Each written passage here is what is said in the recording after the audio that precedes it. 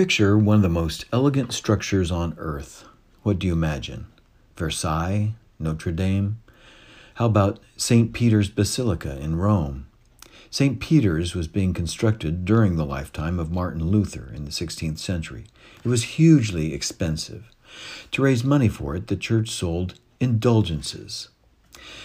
The theology behind the certificates of indulgence was that the saints who had gone to heaven before us did so many good deeds that a surplus had accumulated. They called the surplus of good deeds the treasury of merit. You could dip into that treasury by buying an indulgence certificate issued by the Pope. You could, for example, purchase an indulgence on behalf of your deceased loved one who is in purgatory, thus reducing their time there and hastening the day that they went to heaven. Peasants bought as many as they could afford, and the construction of St. Peter's Basilica continued on schedule. Martin Luther objected to the church's sale of indulgences on numerous grounds, including the economic impact on the poor peasants. He wanted a theological dialogue about it, so he wrote up his objections as a set of theses, 95 theses to be exact.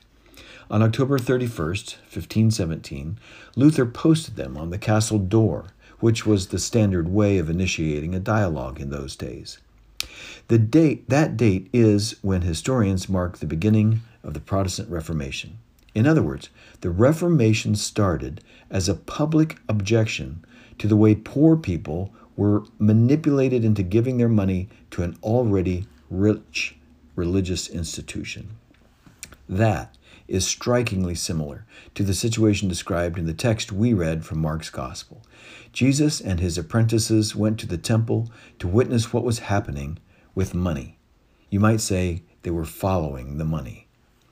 It may have been the first time any of them had seen it in person. Remember, Jesus was from Galilee to the north.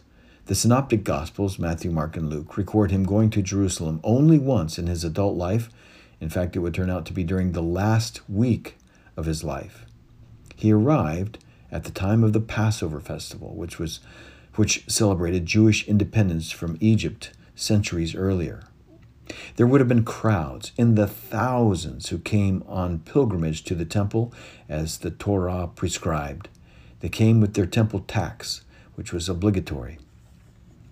According to Mark's Gospel, Jesus first drew the disciples' attention to a particular group of people called scribes. They were part of the aristocracy. In an honor-shame culture, they sought and got honor. They dressed rich, dined rich, and expected deference when they went out in public.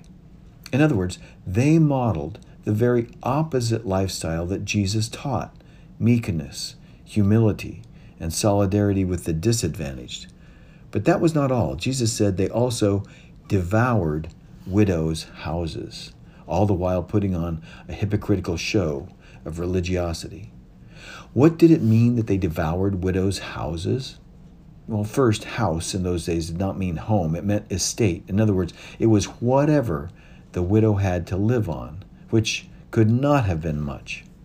Somehow, these aristocrats were gaming the system to enrich themselves even further at the expense of widows.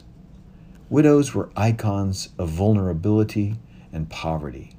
They, along with orphans and immigrants, formed a triad of desperate persons with no one there to protect them from just that kind of economic abuse. For that reason, the widow, the orphan, and the immigrant are frequently singled out for particular concern. According to the Torah, the law of Moses, a faithful Israelite paid a tithe of their agricultural income every year. They were to bring it to the temple 2 out of every 3 years. The third year, however, they were to bring it to a collection point in their own towns. It was to stay there for the support of Levites, who did not own land but who worked at the temple, and for immigrants, the orphans, and the widow. In other words, the money should have been flowing in the opposite direction, not from widows to the temple, but from the temple to widows. So when Jesus took a seat where he could directly observe who was giving money and how much they were giving, he should never have seen what he saw: a widow putting her last coins instead of receiving the aid she needed. What do you picture when you think of Jesus at the temple? It was lavish. Jewish historian Josephus describes the temple this way, quote, "It was covered all over with plates of gold of great weight, and at the first rising of the sun reflected back a very fiery splendor, and made who forced themselves to look upon it turn their eyes away." There are so many things wrong with this picture. Not only was she not being helped, she was being fleeced. It was more than economic abuse, it was spiritual abuse as well. Somehow she had been convinced that her religious duty was to give beyond her means. I've heard this story told as an example story. The widow is an example of total commitment, of giving everything. She's noble. We should emulate her, or at least aspire to that kind of self-sacrifice. But to tell the story that way is to completely ignore the context and the worldview of Torah. In the context, we have just learned that the scribes were devouring the estates of widows, and then we saw one widow's estate being gulped down in one last bite. In the worldview of Torah, it is the poor who deserve our help. It goes so far as to say, quote, "There will be no one in need among you." No one in need. Imagine such a world. Why did Mark write down this story? And what can we take from it? Our situation is so different from those days of the lavish temple just before the Jewish war, which ended in its total destruction. We do not have scribes running around in rich robes, but we do have a wealthy class. This story warns against being seduced by wealth and power. Why not? Because we have been given an alternative set of values. We have listened to the words of Torah, the prophets, and most importantly, to Jesus. We do not believe that life consists in the abundance of possessions, and we do not believe that wealth and status make a person honorable. We believe that no one is above the law, regardless of how many attorneys they can afford. We believe that everyone should be held accountable, both to the law of the land and to the moral law. We go even further. We understand that things are the way they are, not just because of individual circumstances, but because of systems. That widow in the story was part of a social system that extracted money from the poor to finance the opulence of the rich who were hiding under a religious cloak. In those days, there was nothing anyone could do about the system short of starting a war besides exposing it, which is what Jesus did. A short time later, in the year 66, they did start a war, which ended in total disaster for everyone, rich and poor. We, however, have the capacity in our democracy to create systems that lead to outcomes that address poverty, if we choose to. We can require a living wage to be paid to workers. We can create systems that ensure quality education, adequate health care, and housing. We can make a criminal justice system, from policing to sentencing, that treats everyone fairly, regardless of race or wealth. A professor at Harvard Business School once said, "Your system is perfectly designed to yield the result you are getting.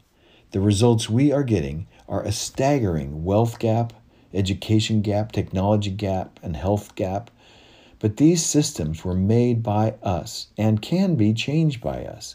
The values of Jesus implore us to work for systemic change." Finally, this story tells us to follow the money.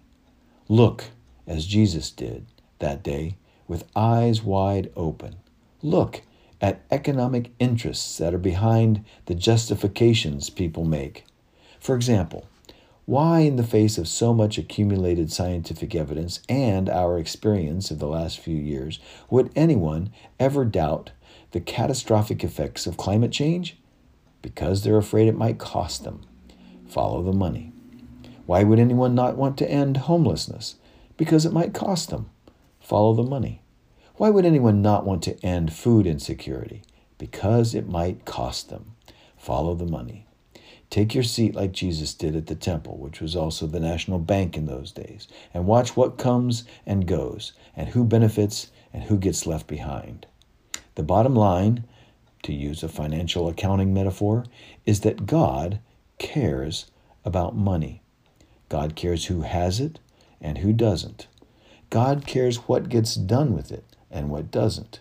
Because in the end, as Jesus said, where your treasure is, there your heart will be also.